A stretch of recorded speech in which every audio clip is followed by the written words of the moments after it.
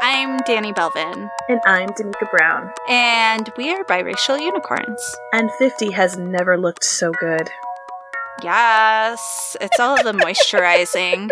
It's really important to moisturize. And, no, it really, really is. Seriously, people. I got real serious real quick. And also sunblock is super important, you guys. Yeah, sunblock is important. Mm-hmm. Presuming you go outside. Who does that? Like, staying in is the new black. It's true.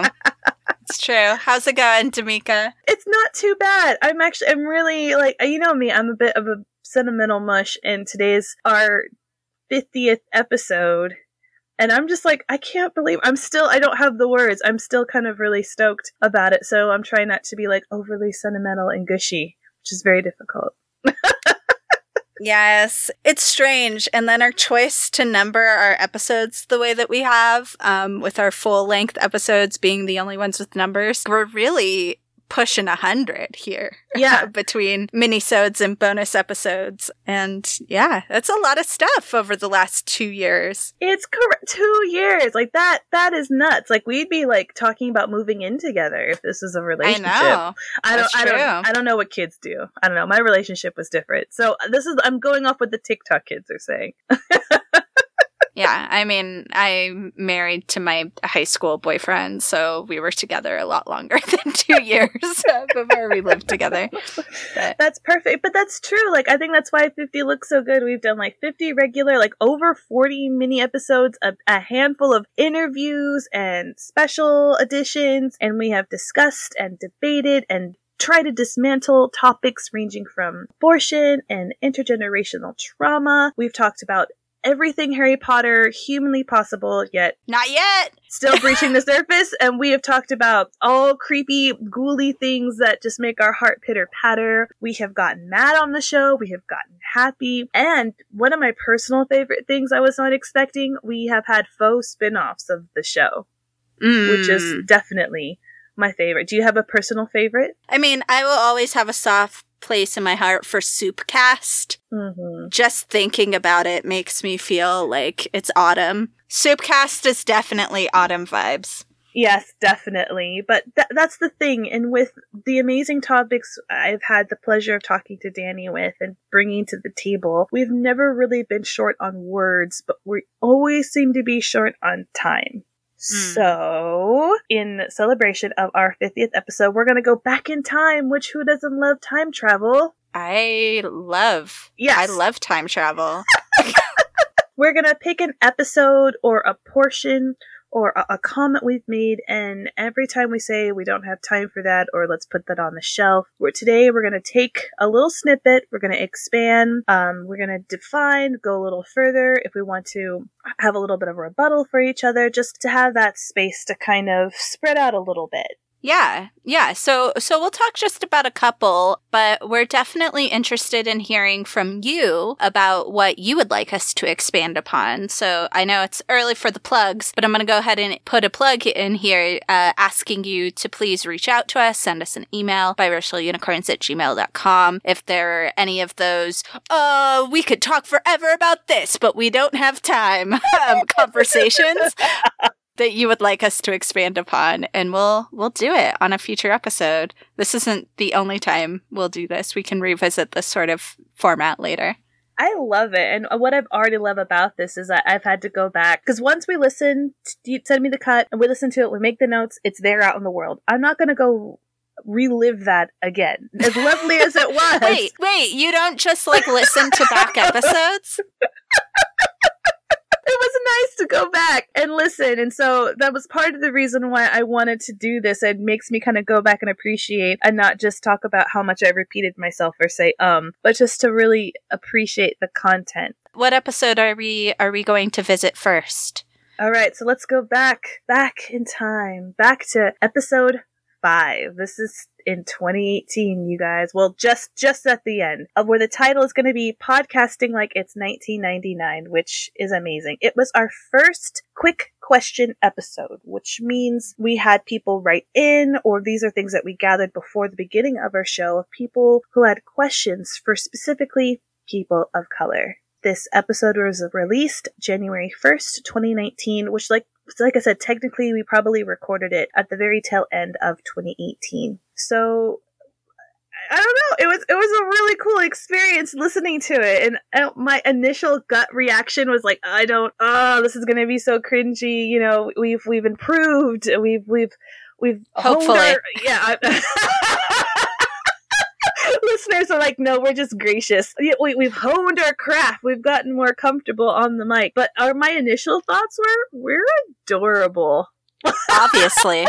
Obviously, D'Amica, have you met us? I couldn't help it. Like, I just was like, I don't care how this makes me come off. We're so stinking adorable. I love our chemistry, and I think we have good energy, and of course we can always be better at our craft. We will continue to get better at our craft, but I see our heart in it. Mm-hmm. And it kind of distracts from everything else, and I'm just like, oh, this is why we continue to do this show. So that was like my first initial thought. My second thought was, there's nothing quick about it. We will never be great at brevity, but I mean, have you heard the mini-sodes, girl? Like, I was just sitting there. I think it's like the episode itself is, I think, 70 minutes long. And so I keep sitting there and just been like, where does the quickness come? Yeah, but I mean, we did like, 5 or 6 questions? Yeah, I guess that's not that quick, huh? No, I think we actually might have done a few more. So yeah, I just thought it just made me smile. And we have really come so far in just wheeling our content. Even the kind of questions and comments that we are getting have a really beautiful depth to it. And I can see we're really being challenged and stretched, and our listeners are really being vulnerable and honest about things that they want us to talk about. So it was just all that beautiful kind of reflection right away. It was really, really cool. So the thing that was interesting, I will say before I get into it, I want to give an honorable kind of like nod to the episodes that I wanted to and didn't quite make it. I wanted to think about maybe episode 32 where we talk about forgiveness, which is our other favorite F word, and episode 27, which was actually another quick fire one, but there was a question specifically about protesting, girl. I'm just letting you know that's like a little tasty taste. We might have to, but today I actually want to respond to the very last kind of question or comment we had in that. Now remember, this is 2 years ago. We can all revisit together. Enjoy the past. So the question is, don't all lives matter?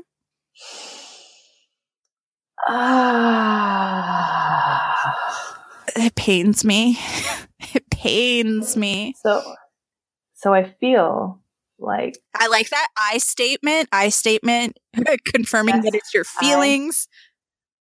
It is my feelings. These are my feelings. I feel this question is a trap and a cop-out and really cold.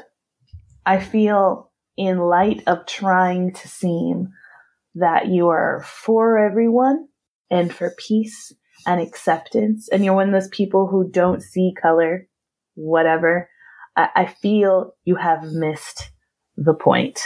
You have that's the heart of it, is you have missed the point. The point, yeah.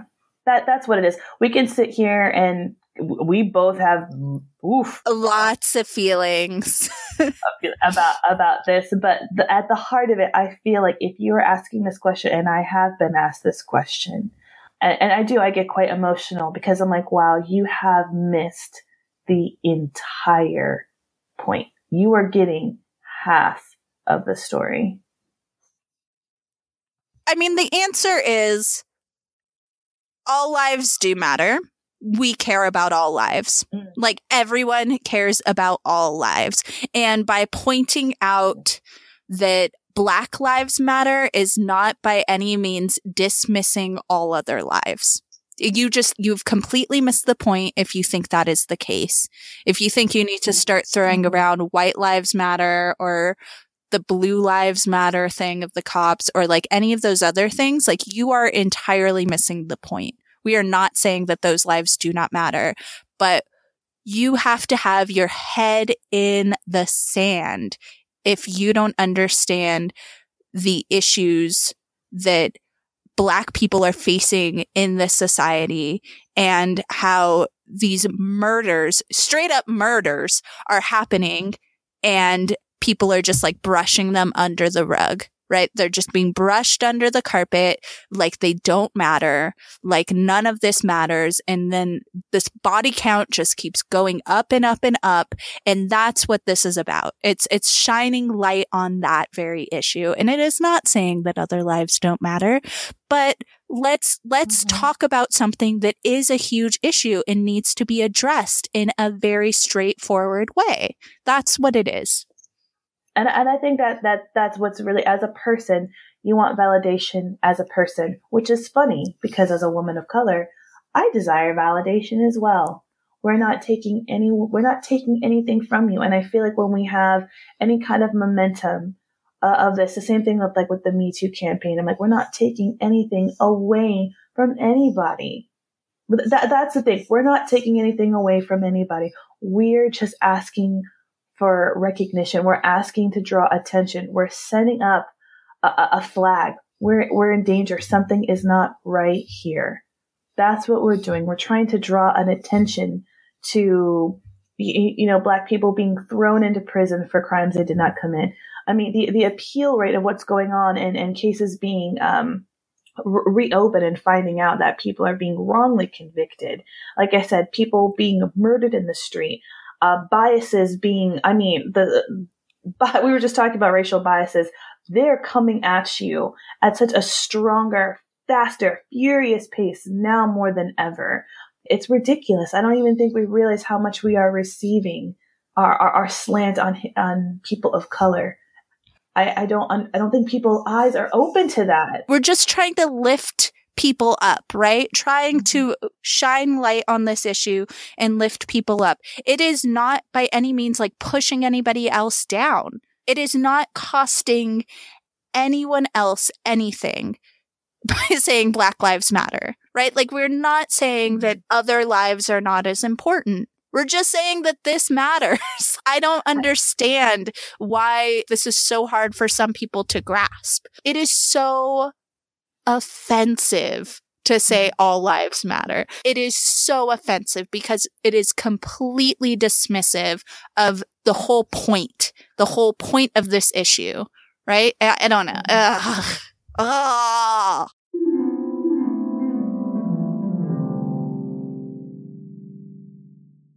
See what I mean? Like, we're adorable. Obviously. There's a lot of feelings in that. There's a lot of feelings. When talking about Black Lives Matter, when I re-listened to this, I realized I had such an emotional trigger to it, which is not bad. But what I've been really trying to train myself as someone who prides herself on having open conversations and wants to facilitate more things is that you have to be very wary of your triggers and how you respond to them. And I had a very visceral, emotional reaction, which I don't take back. But I also saying now, 2 years later, there's this thought of, do you see why we're still talking about it? Because even though this came about at 2013, we were talking about this here in 2018, and now here we are in 2020, still having to define and defend Black Lives Matter. Yeah, I mean, it's not really that surprising when you think about it. Yes, 2 years or almost 2 years seems like a long time ago, but it really isn't in the grand scheme of things. And when we're talking about Black Lives Matter, this is a fight that has been going on for ages. Like even without the hashtag, right? Like the civil rights movement, this has not been resolved at any point. And so it's going to keep on happening. Well, it's actually one of the books from your reading list about that you were sharing about anti-racism, like why are all the Black kids eating together in the cafeteria. In the very beginning, she talks about writing on this anniversary of her book. And when she was telling people about what they were doing, like, oh, is that still a thing? Is racism? Is that, you're still into that? This is not like a career where she wants to join a circus. Like, oh, you're still pursuing that? Yeah, that book in particular is 20 years old, right? And so that's to put it back to the year 2000. And that was around the time that we were in high school. And I think our generation in particular is very guilty of, like, at least then, thinking that racism wasn't a thing, because that was like the line that we were given and the line that American society was passing in the 80s and 90s. And in large part due to very calculated measures, racist measures taken by the federal government, starting with Johnson and Nixon. Like, there was a very deliberate choice to stop using the words black and brown to describe people and to use codified language instead, like war on drugs, all these other things that are like just coded racism. So, like, yes, people thought we were post-racism because it was a very deliberate measure taken by racists.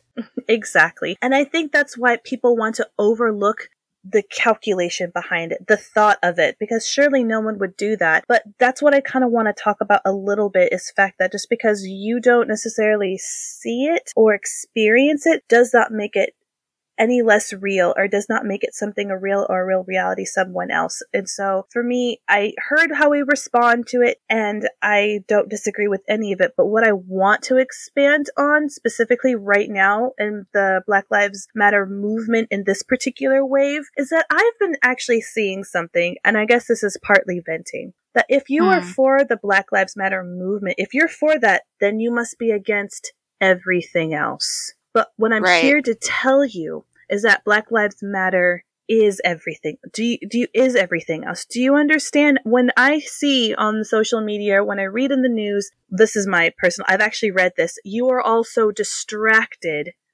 by Black Lives Matter that don't you realize so many young ladies are sold into sex trafficking? Oh, what a beautiful distraction it was described as. Or while you were all talking about Black Lives Matter, you all are missing, this was voted on the House floor today, or they're trying to erase the absentee ballot. All of this. So this is what I'm trying to understand, is me personally, if I am for Black Lives Matter, it's because I'm a Black person, my life matters, and that has a relationship with so many other things. I'm talking about it's intertwined with environmentalism. Does that make sense? I do care about sex trafficking. I do care about natural disasters, the election, because guess what? They're not apart from each other. There's a deep-seated intertwining of this human rights movement in our everyday social life. And it's so strange that I feel like I have to clarify that and speak on that.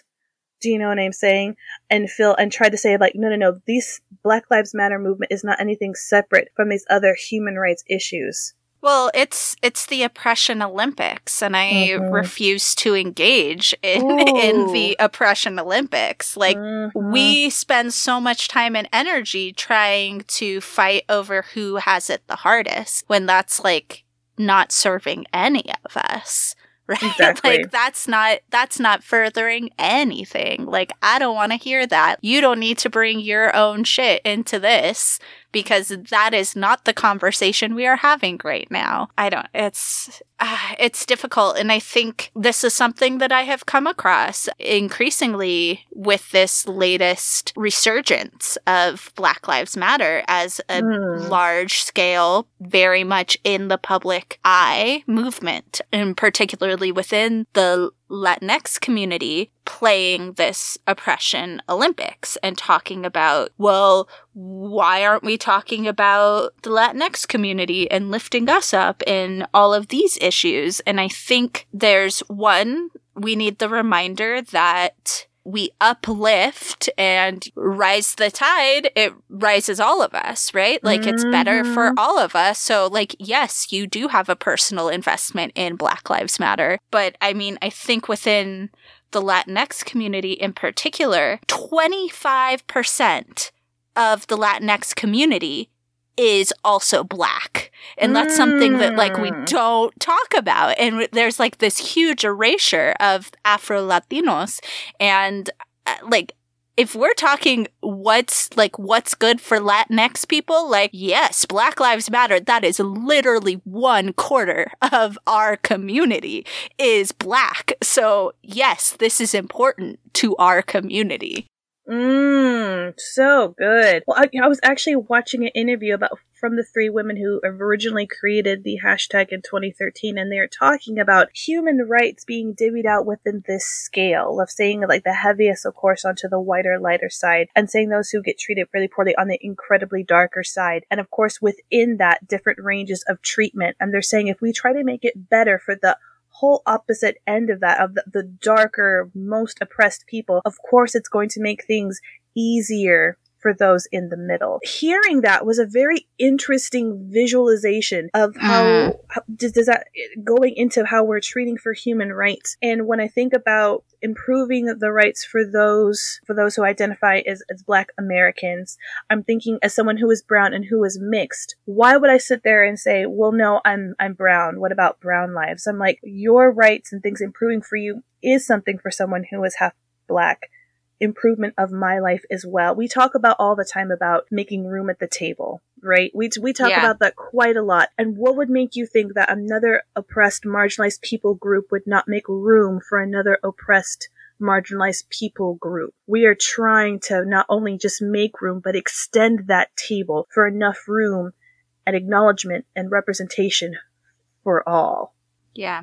Yeah. It goes back to what is it at the heart that we are fighting here? And we are fighting against white supremacy. It is the same system that is oppressing all of us. And so we are kind of focusing our attack, right? Like we are all banding together to attack white supremacy. And in this particular instance, we're talking about Black lives, and we're talking about the form of white supremacy that is being inflicted upon Black bodies and Black lives through our unjust justice system, through our policing, through all those things, which are also things that all people of color, and I'm going to once again focus on Latinx community because that's my community, we are all part of that system. And Latinx people of all colors, like yes, dark skin and light skin, are being locked up in state and federal prisons in large numbers, in juvenile correction facilities, in immigration detention centers. Like we are subjected to the same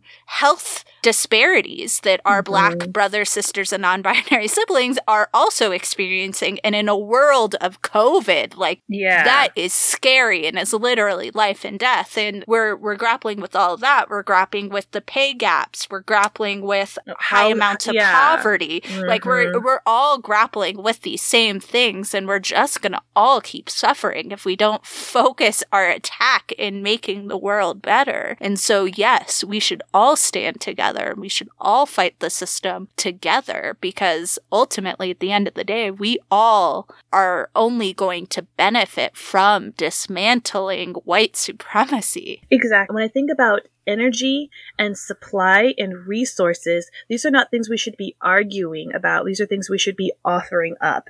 And I get that vibe. I get that there isn't enough to go around between the Black community and the Latinx community as far as just like exposure and what we need to get out of these systems that we have been built into. But that's just the thing. That divisiveness within the community, that separation by our own race, by language, by colorism.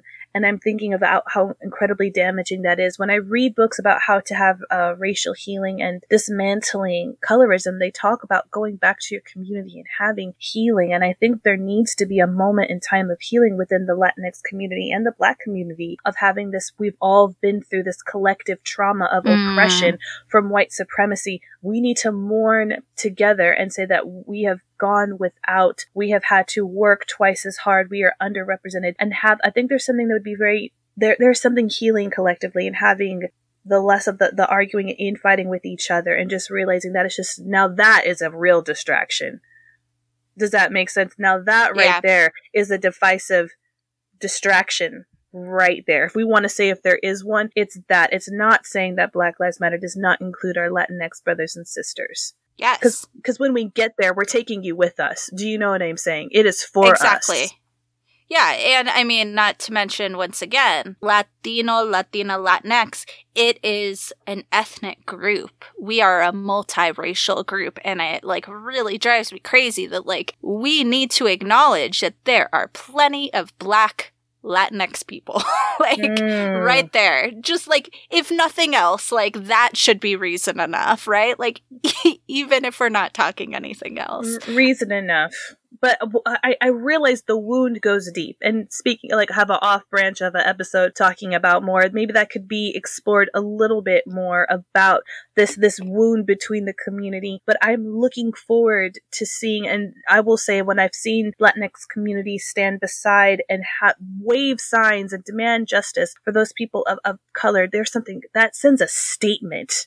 And I think that's part of why this wave has been a lot stronger. It's that allyship. It's that co-conspirator, not just from our white brothers and sisters, though I appreciate it because of their privilege and places. But when a bunch of beautiful, different shades of brown people come with a voice, it says something different. It hits differently. Yeah, that intersection is definitely there. And I can't tell you, like, how, like, full my heart was, like, to be at these Black Lives Matter protests this past summer, and, like, organizers explicitly being like, we coming for you next, ICE. Like, you know, like, there really is a very strong sense of siblinghood between the groups. And I think you're right. There are wounds to address. There are still places where we need to build bridges and connect. But I think our strength is going to be in supporting each other. I freaking love that. I want to have one comment before we probably want to move to yours. My response to the All Lives Matter in the original episode, once again, is a very, like I said, an emotional one, which when you're having a show or you're facilitating talking is really difficult. But what I will say for those who still don't understand, and I met a few people who are in that place still. What I'm saying is that I want to correct you, but what I really want you to do is start practicing some empathy. That is something I'm incredibly passionate about right now in this particular wave of Black Lives Matter, is that I'm seeing an overwhelming lack of empathy. I think I was telling Danny before, and maybe even on the show, is that I'm always really shocked that empathy is something that people could be really bad at or be very weak in. It's a muscle. And I didn't realize that people need more opportunities to work that muscle out, to practice empathy. And even if you can't for a moment take yourself out of your privilege and your own experience and at least ask the question of someone else of color, well, don't all lives matter? Instead of asking that question, please tell me your experience as a person of color. I would just wonder what that would look like and what the dialogue would look like, instead of, well, why don't all lives matter? Saying, what in your life has happened to make you feel like your life doesn't matter? I just wonder what that would look like. You're a nicer person than I am. I have very little patience for any All Lives Matter people at this point in time. And I I know I'm asking for empathy, and now I'm like, I have no empathy for you. But I think there are enough.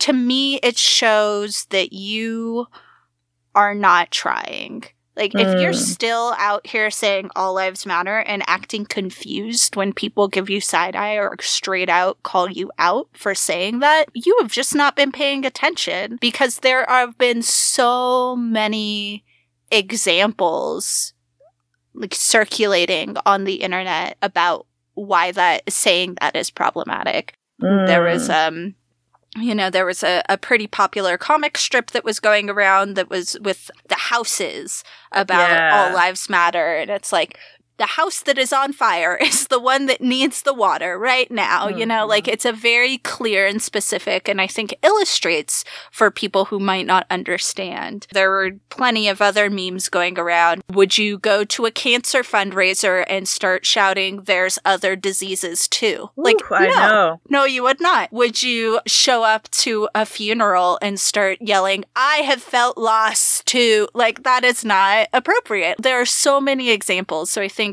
at this point, if you're still saying all lives matter, like, I don't have any sympathy for you, and I am not going to explain to you. You have obviously not even tried to understand why that's problematic. I think my only reaction is like, yes, I'm over it. But when people say it now, because you're completely right, there's plenty of that. You're either your head's in the sand, or this is a choice not to see it. What I'm talking about is like seeing the experience of somebody else. It's like, it's obviously coming from a place of insecurity, because if your life starts to matter more than mine, what's going to happen to me? So instead of saying like, well, why do you feeling that way? It's like, what in your life is making you fear my blackness mattering?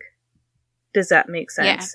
Yeah, but I'm saying is like, you cannot expect those people to have that level of introspection if they can't even be bothered to like look at a webcomic explaining why saying all lives matter is problematic. Oh, you know? You're not wrong. But I do live in a world where I desire, there are breakthroughs, and I will say that there are people trying, and this is what, and to get slightly off topic, is like where I find that I am the most frustrated is that people, the mid-wokeness, still not wanting to help and not know how, not have the verbiage, not wanting to do the work, but they just know something's not right and they don't know why. I'm very frustrated with that group of people because I want them to move out, and I feel like what you just said, the evidence and the material it overfloweth, but at the same time, every person matters in this movement. So I think there's people who need to be told, it's you are the problem, you need to do the work. And I believe that there are some people been like, okay,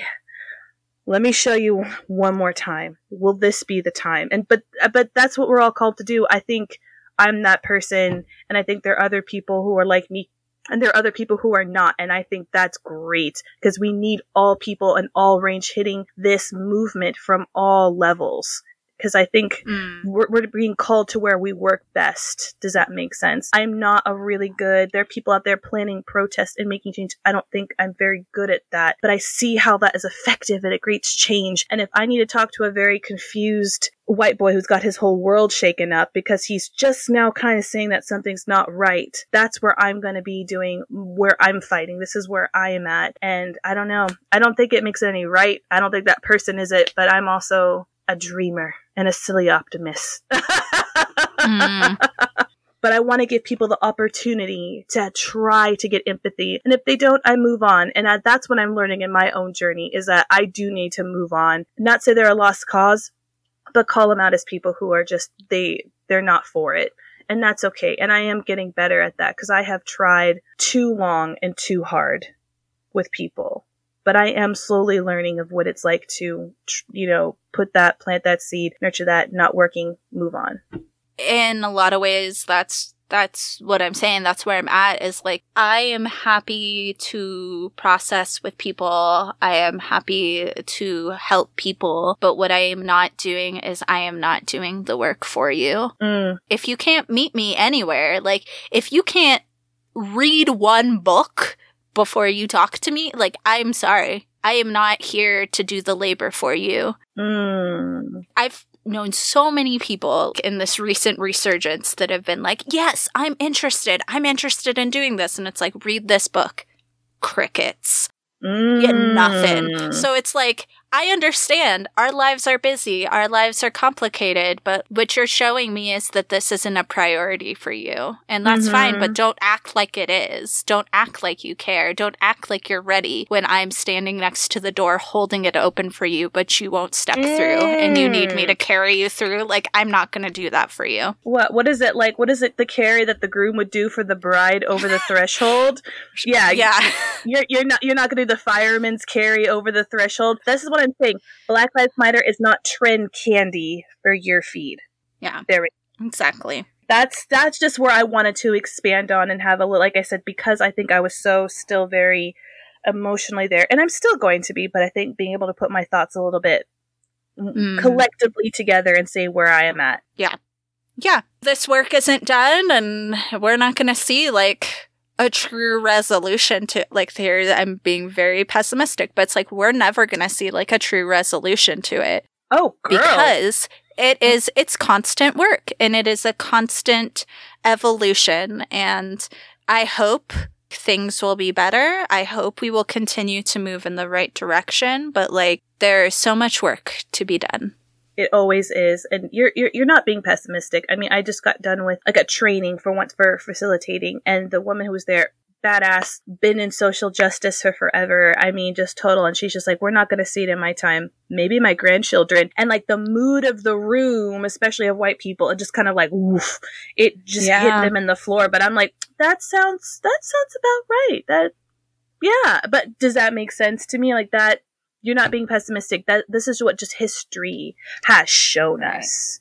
Within some work that I have been sharing with my husband, that he's been sharing with me, and talking about white supremacy in general, like, that's part of a problem of white supremacy, is like this desire to have like a quick fix, this desire to have a solution to every problem. And that is just not practical for the world, fam. Like, that's not the way that it happens.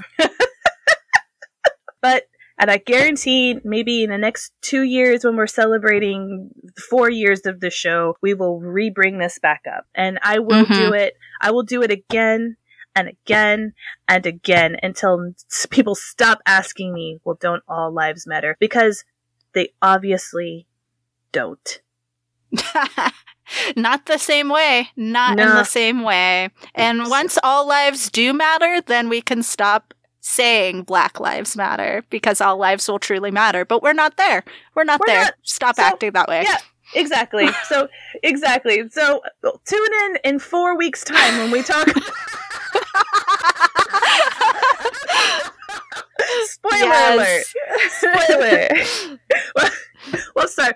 That went, I mean, of course, it will always go along with us. Danny, I want to know what episode. So I went even further back. I went to episode 2. Episode number 2. Always outdoing me. She's always got to one-up me, guys. Whatever. Yeah, I had a couple of honorable mentions. The biggest one that I also really considered was, I believe, episode 3, which was appropriation versus appreciation, which is still a very important topic, and maybe we can still revisit that at another time. But the episode I chose was Mixed and Married, which was released in November of 2018. So very early on our podcasting journey. And I chose it because it clearly was a very important issue if we decided to do it like straight off the bat. Like, it was something that we felt like very qualified to talk about and thought that people would want to listen to. And in fact, it is one of our most downloaded episodes because I think it resonates with so many people. And we hear from people who are mixed race and married, but we hear a lot from people who are in a mixed marriage or mixed relationship across ethnicities or races. So I think there is a lot for people to kind of latch on to with that and explore. So just some thoughts I had when I re-listened to it, because I too do not have our back catalog on repeat. I feel like I listen to them enough as I am editing, and then I am done. But I did the tagline in that episode. That is so weird. I have to go back and listen to it, because when I read your notes, I was like, no. For real? I think it must have been the only time that I did the tagline. I think maybe we were originally like going to alternate, and then we just kind of fell into a groove. But I was like, this is weird. I don't talk here. Like, I found it very jarring. I love that it was jarring so much. Yeah. And then it just felt like even more like a time capsule, because it was, as is most of our back catalog, pre-COVID. Mm-hmm. And just like what we were checking in about, like you were talking about a bake sale, and I was like, oh, could you imagine a bake sale?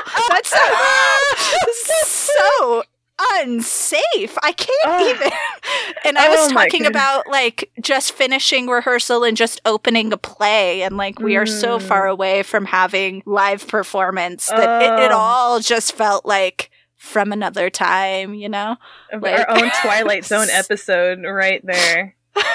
Yeah. A thought I had too when I was considering this episode is not a lot has changed. We're both still mixed. We're both still married. We're both still married to white guys. And people are still surprised that I am, in fact, Ian's wife. And recently, our neighbors assumed, like, because Ian's very active in our neighborhood association. And so, like, he knows more of our neighbors than homebody introverted me. And so they know he's married, and some of them just assume that he was married to some white, blonde, sporty lady who goes jogging with her dog in our neighborhood, because there aren't very many white people in our neighborhood. And so they assumed that must be his wife. And he was like, no, because they were like, oh yeah, we see your wife with your dog. And he's like, one, I don't have a dog. Two, I know who you're talking about. That's not my wife. That's amazing. Yeah. Yeah, so I mean, I think it's still and will forever be relevant to us. But let's hear the clip, and we'll talk about what we're reviewing today. Those of us who are mixed or who are people of color get kind of some shade thrown at us when we date white people, but it should be about who the person is. And it's nice. Ooh. It's definitely great to be with somebody who has a shared experience with you, right? Who can understand your background and where you're coming from. Oh, definitely. Try as he might, my husband will never completely understand what it's like to be who I am in my experiences growing up. He tries, right? And that's an important part of it. He's an empathetic person who cares about me and tries to understand the world and how it impacts me and how that's different from how the world impacts him. And I think that's really important, right? And it shouldn't take getting into a relationship for a person to be that way. And I'm not saying that's the case with him, but I think more people should be able to change their focus to start to think about other people in that very empathetic way. The world would be a better place. No, I completely agree. Because like I said, especially with the increased brutal shootings, again, predominantly Black males, it has been really heartbreaking. My husband walks in and I'm like sobbing over the computer and him trying to comfort me, but knowing there is only so much he can really kind of relate to. And I think before you enter in a relationship, like a really serious relationship with someone who is different, you have to really kind of take that into account. It was really interesting. Like I said, I'm a census junkie. They're talking about people with different mixes of marriages actually tend to actually exceed the average of being married and actually stay together longer. And the amount of people who get divorced is actually quite lower. And I think because you actually have to have a lot of that forethought of, is this something that we can do?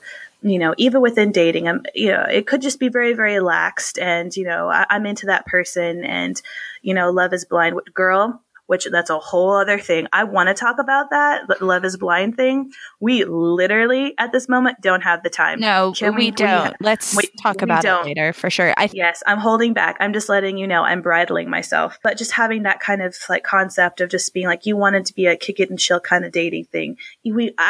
I personally wish it was that easy, but it's not. Even if it's for a brief moment, you have to make that conscious decision of, is this something this person together is willing to work with me with? Because even just in my, my relationship with my husband, I've just seen things from his background of growing up a lot more conservative, predominantly white Christian household, of saying, this is my life. These are my experiences, and how some things, he has had advantages and privileges in his life that I can only dream of, and him going to, you know what I mean? And him actually kind of coming to that realization and then turning back around and using where he is in his life to become a voice. And that's, like you said before, it's really beautiful when that can happen. But like I said, we've been together, gosh, almost a decade. Yeah. And it's a whole other thing.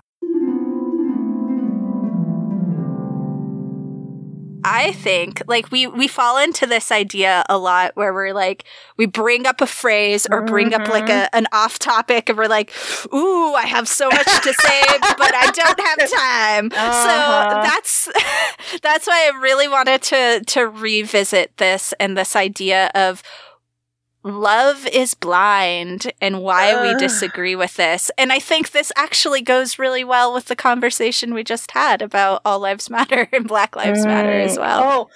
Two things, like two sayings that make us like go, ick. Like that really just kind of grinds up against us a little bit. Yeah, our issue with All Lives Matter is very close to like our issue with Love is Blind, right? Like they're both like insinuating a world that does not exist. Yeah, I think it also, once again, I think it comes from a place of privilege as well, doesn't it? Yeah. So what's your issue? What's your strong gut reaction to Love is Blind? To be honestly, I'm like, probably people who say that to me are people who are in a relationship or married to someone of their same race. I know whenever I have heard that, it's very rare that I get it from someone who is in the same mixedom than I am. It's very rare that I've ever gotten that. Does that make sense? So whenever I hear it, it's always like, but from what experience do you have with that saying outside of it's platitudes? Do you know what I'm saying? That is my gut reaction. And the thing is, when I hear about something that love is blind, I don't know. I guess it's one of those things of like, do you count love as not really seeing your partner for who they really are? I find that there's such a huge problem with that. I agree. I think it's similar. It's similar to the color blindness, right? Like, I feel like that is part of it, particularly if we're talking about race, obviously. But I mean, like, there's so much wrong with it, I think. Because as somebody who is in what I would consider a pretty successful partnership, you know, we've been together for almost 19 years. I think this mentality of love is blind is part of a larger issue of all of these lies surrounding like love and partnership that make it sound simple. And in reality, love is never simple or easy. And I just take big exception to anything that furthers that attitude.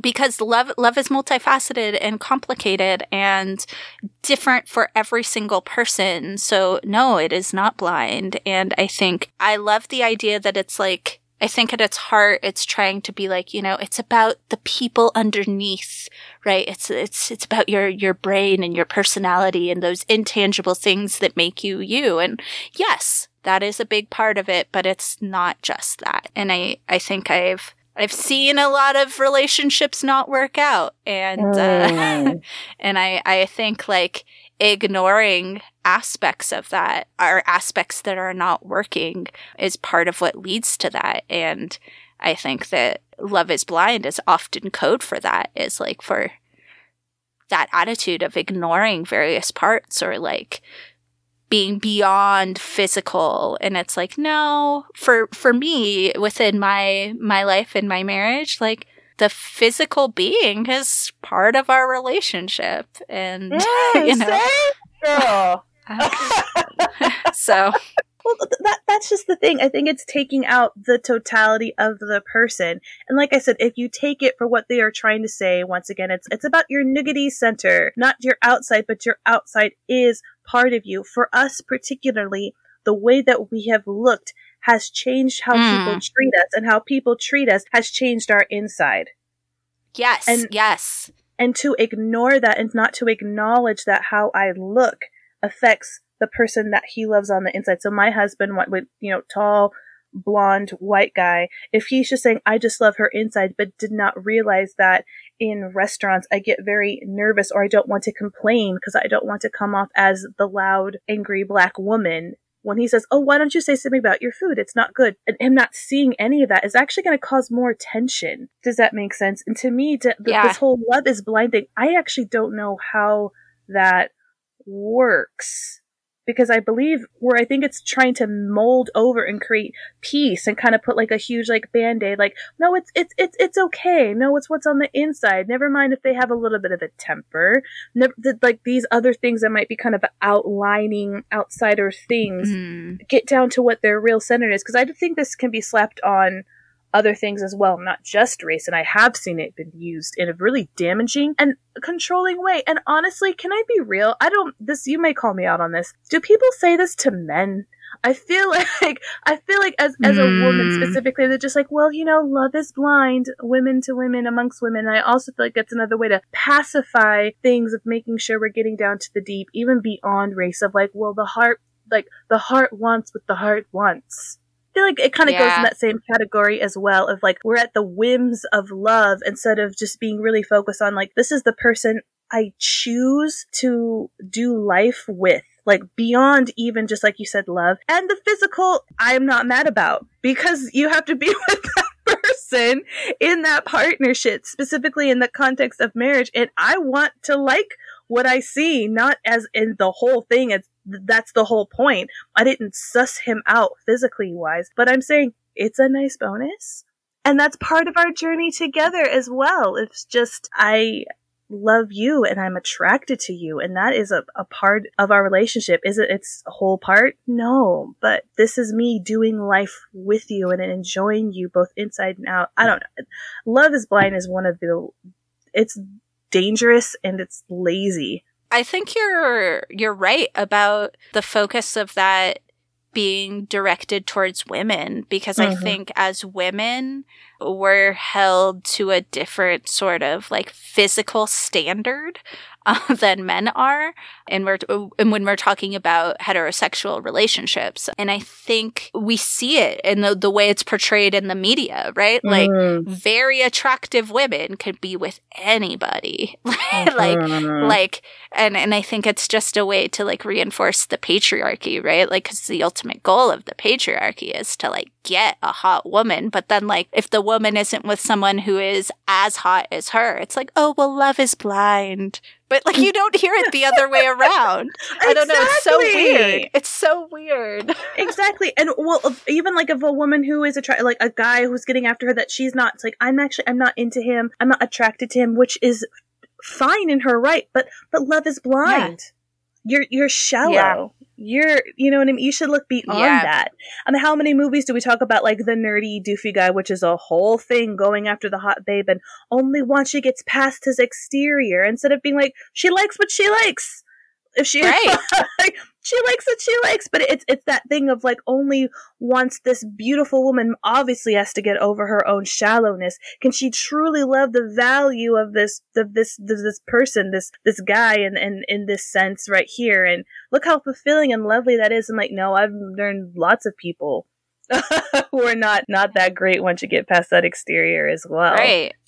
So myself personally, I'm more attracted to personality than exterior, and this may be like in part like my own like pansexuality, like the exterior and the gender like don't matter in the same way as the interior. But would I ever say that like love is blind, like it doesn't matter at all? No, like it matters. It's just like it's a different sort of consideration, a different like weight to it, but it's an important part of it still. Oh my goodness, that is so beautifully put. I love like the weight of it, and that's okay. I think if anyone who wants to shame you into saying that, if that has any weight in wondering if you want to enter into a partnership with somebody, I mean, come on. Yeah, I don't think it should be the heaviest one. You got to have a little something in there. You have to have that.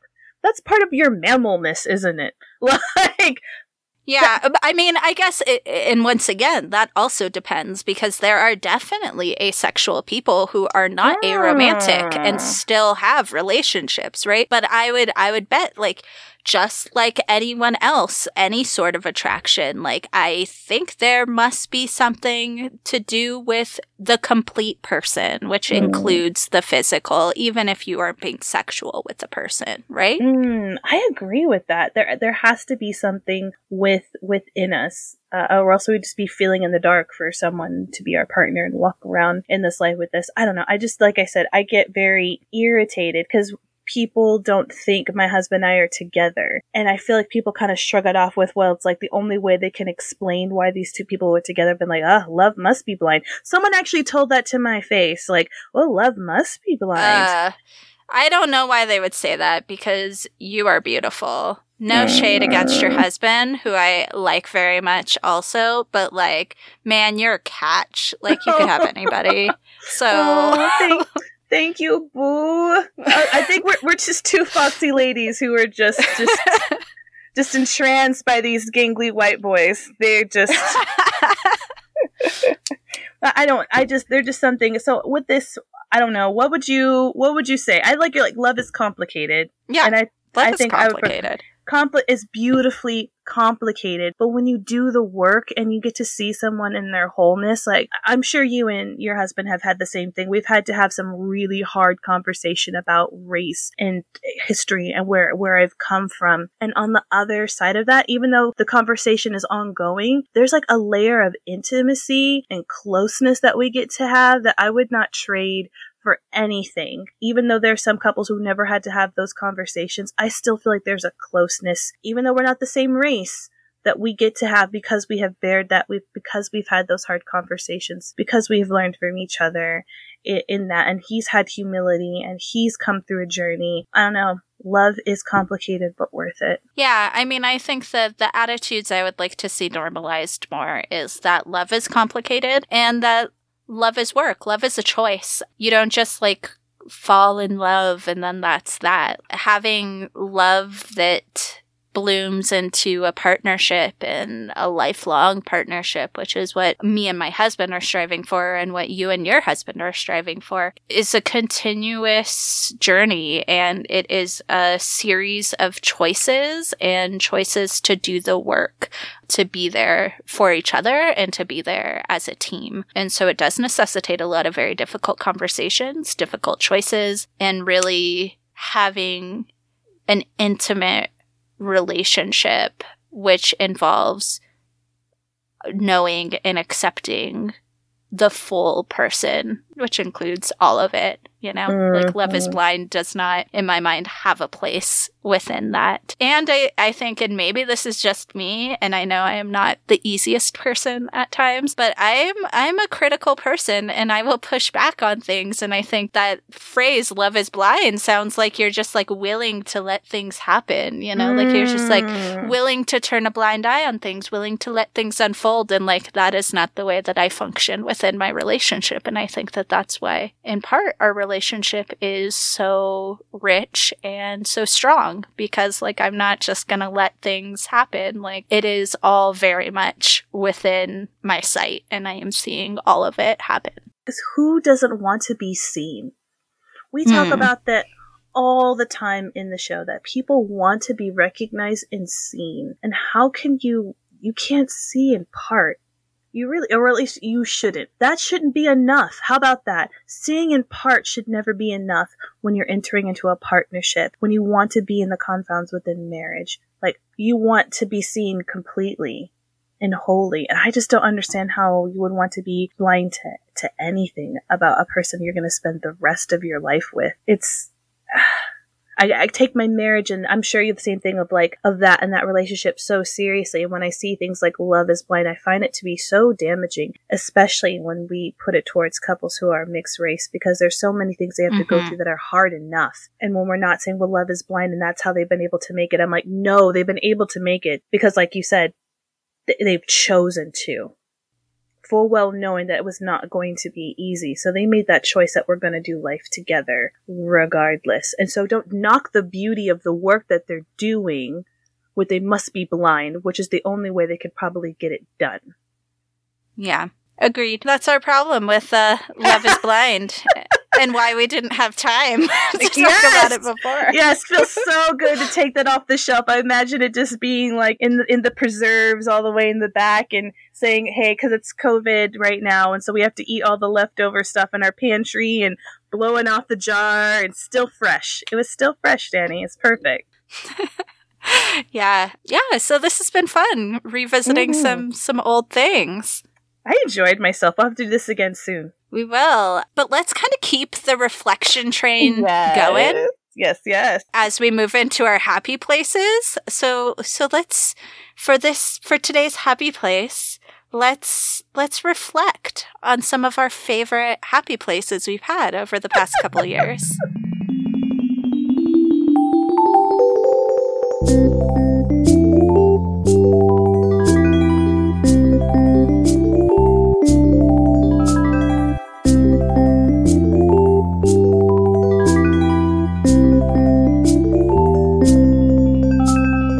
So, Tamika, what is one of your favorite happy places, or what are your thoughts or feelings?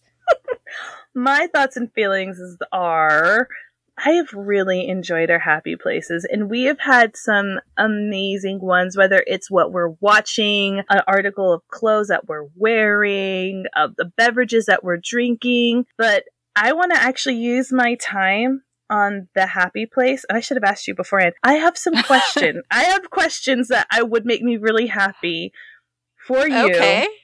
This is so unexpected. I'm so sorry. She actually has to know. No. Okay, so in episode 5, we got to our happy places. Your happy place was watching Jeopardy. Does Jeopardy watching... Does it still make you happy to watch Jeopardy? Yes! I will always love Jeopardy. In fact, I was having a bad day like a week ago or so, and my husband was just like, let's just make some popcorn and watch some Jeopardy. And then we actually, this is kind of a fun story. It's not the answer to your question, but it was like a fun Jeopardy story, so now I want to share it with you. Do it. So then we decided, he was like, should we keep score? And so, of course, I'm like, yes. You know, like, I'm gonna win. And he's like, yeah. And I was like, it's like a 20% chance you'll win. And he was like, that is mean. I was like, yeah. But so we turned it into like a drinking game, and we watched 2 episodes because we were watching them on Netflix. We watched 2 episodes, and the second episode, there was a contestant with the name Ian and a contestant with the name Dan. No! Yes. And so I proposed, I'm like, oh, so we should do combined scores, Dan and Danny versus Ian and Ian. Yes! But then they got to like the interview portion, and Dan talked about how he plays a Jeopardy drinking game with his friends. It was like so crazy. It was like my nerd heart was so full that afternoon. That was worth it. I'm glad. I'm so glad. At first I'm like, oh, it's me just to drop questions on her. No, that gave me everything that I need. It was mystery. It was comedy. There was drama. Yeah. For the record, the first episode, I won. The second episode, I believe we tied, actually. The combined scores. We tied. Oh, other Dan couldn't just pull through. Jeez, man. Other Dan did not do well. Risked too much in Final Jeopardy. Didn't know the answer. Oh, see, I'm more of a Wheel of Fortune girl myself. It's Vanna. She's always turning them letters. All right. I have one more question for you. That was about. All right. Is the X-Files theme still your ringtone? Girl, I wish you lived here so you could just call my phone and have the answer. Perfect. And everyone, once again, this is Happy Places from almost 2 years ago. I'm just checking back in, and this has made me so happy. Happy Places are so freaking important, y'all. Yeah. All right. Do you have some happiness to reflect upon, or some final thoughts of our happiness? I do. The happy place that I return to the most often of my own when I'm like thinking about I should do something to make me happy. And this is the one, like, I don't know, in my mind is the most iconic Danny happy place, but maybe it is Jeopardy or my X-Files ringtone, is listening to scary stories in the bath. Listening to ghost stories in the bath. Love it. It's just like such a good happy place. And like when I'm trying to think like, what are the things that make me happy? That always comes to mind. Though I think I bet if you added them up, most of them must have been food, right? Like, I would say for both of us. Like, we often talk about food. Yeah, I think it's food and what we're watching. I think it's really, I think we just want to Netflix and chill and snack. Yes, snacks. D'Amica, this is tangentially Happy Place related, but I would like to know your top 5 snacks. Yes. Okay. It's kind of like, it's actually, this will be an homage to, you'll appreciate it. I love a cheese and cracker. I will love a cheese and cracker, chips and salsa, all day, every day. Do you make your own salsa? I do, from time to time. I do. I'll say half and half. When I was here, I make it a lot more. And it's more like pico de gallo. It's closer to pico de gallo because I like the freshness of it. So chunk? Yeah. Yeah, real chunky. I want that to, like, not quite sog up my chip. And I can add a little extra salt because, well, you know, that's an extra lime. I'm for it. Follow very closely in the same field of chips and guac. I'm happy to snack on that any day, anytime. Hot Cheetos, that's like a guilty pleasure. I wouldn't say a snack. Yes. A snack is something that you can grab. I'll tie, because it's like not healthy. Watermelon, because I will eat that any time of the year, but of course summertime because it's nice and fresh. And I think I'll go very basic. Popcorn, homemade popcorn, which I do a lot. I love homemade popcorn. I've got like the perfect blend. Sometimes I'll put like, I have like a jalapeno garlic kind of salt. Sometimes I'll put on top of it. Sometimes I'll get real freaky and put like, Biscoff spread into it. What's Biscoff? Biscoff spread? Do they not? Maybe they don't. So, have you ever had cookie butter from Trader Joe's? Yes. So cookie butter is trying to copy Biscoff. Oh, when you go on international flights, they give you those little biscuits, those little brown rectangular biscuits to eat with like your coffee or tea. They're like kind of cinnamony, kind of a little bit. Yeah. That's a Biscoff cookie. So what they do is that they blend it into a spread like peanut butter. And it's like, it's so good. It has like the little sweetness of like almost like a ginger snap, but not quite as gingerly and cinnamony and sweet. Oh, it's so good as a spread. And I will like to mix it up with the saltiness of the popcorn. Girl, granted, that's a treat, but that sounds really good. Girl. I'm usually not into a sweet popcorn, but that sounds like something I could perhaps get behind. People want to do kettle corn, and I'm like, meh. But definitely, nah, give me that extra butter. But definitely cheese and crackers. We'll sometimes have that for like Sunday lunch or dinner and just have like a platter. And we'll have like grapes and apples and all that fun stuff. So, all right, Danny's top 5 snacks, because that's what we're doing now. What? Yes! You can't hold on. No. You're not getting out of here alive. Come on. The queen of snackdom.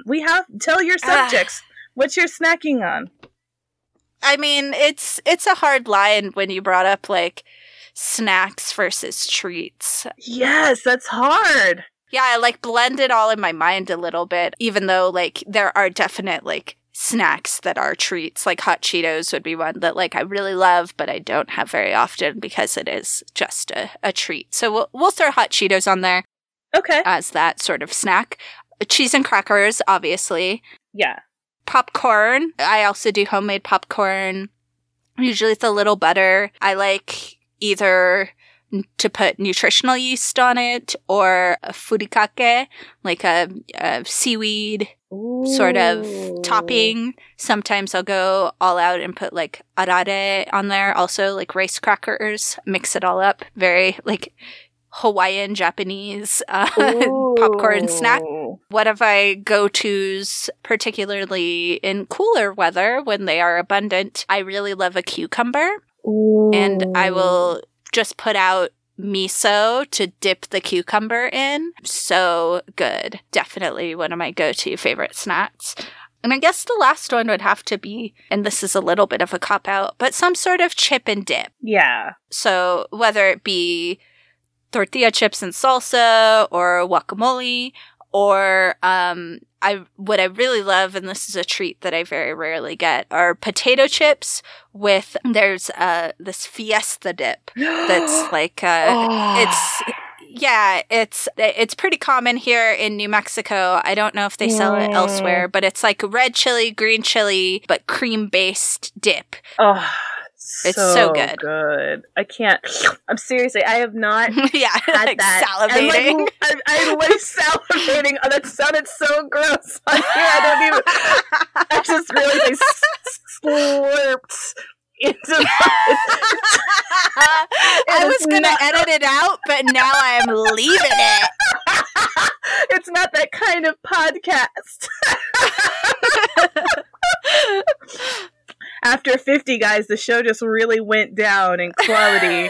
It was just awful. I love it. The thing is, Danny and I talk about really challenging topics. And the thing is, we're not just talking about them. We are normally living in this reality, which is why we're so incredibly passionate. By the time we come and record and talk to you all, we have not only lived through this, we have also researched this. We have both combined have many years of social justice work before we even hit the mic, on top of our everyday lives. So when we come to you, sometimes it's kind of come with a bit of heaviness. And when we talk about it, we have a bit of camaraderie, which is why you can see some of the dark humor in the joke. But we end with a happy place as a sort of centering and a grounding to realize that even amongst this fight, there are these glimmers of hope and happiness. And we talk a lot about self-care and talk a lot about mental health. And as much as we're out there fighting, we also have to take care of ourselves as well. You've said off mic that it's like a gratitude journal. You know, it's just this practice of really thinking about things that we should have gratitude for and things that bring us joy in our lives. And I think when we were discussing starting this podcast, we knew that we were going to dive into some heavy topics and that some episodes might be very heavy. And we felt like it was part of our responsibility. If we're taking people there, including ourselves, we cannot just take people there and then leave them there. And so that is part of the reason for our happy places, and also why we love hearing from you and hearing about your happy places as well, because we all, and today in this world more than ever, like I feel like our world is becoming increasingly dystopic. And I think when we can find pieces of joy to hang on to, even if it's just 10 minutes of us talking about snacks, like those are the things. Like that is ultimately what makes life and gives us a fullness and richness and a reason to continue with our personal battles and our larger societal battles, so that, you know, we can go and discover some cookie butter from another country. Like, I'm into it.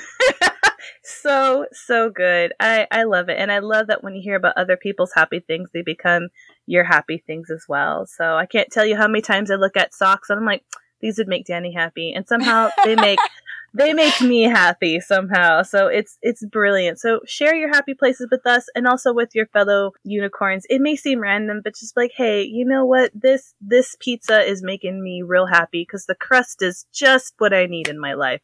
So share those things. Yes, please, please, please do. We're going to go ahead and wrap up, but just a suggestion as we're sharing happy places. We do often ask for your feedback or your direction and what you would like to hear. But I have a new little challenge for you, which is call us and leave us a voicemail about something that is making you happy. What is your happy place? Ooh. You can leave us a voicemail if you're in the US at 505-585-1808. It's also in our show notes in case you didn't quite get that.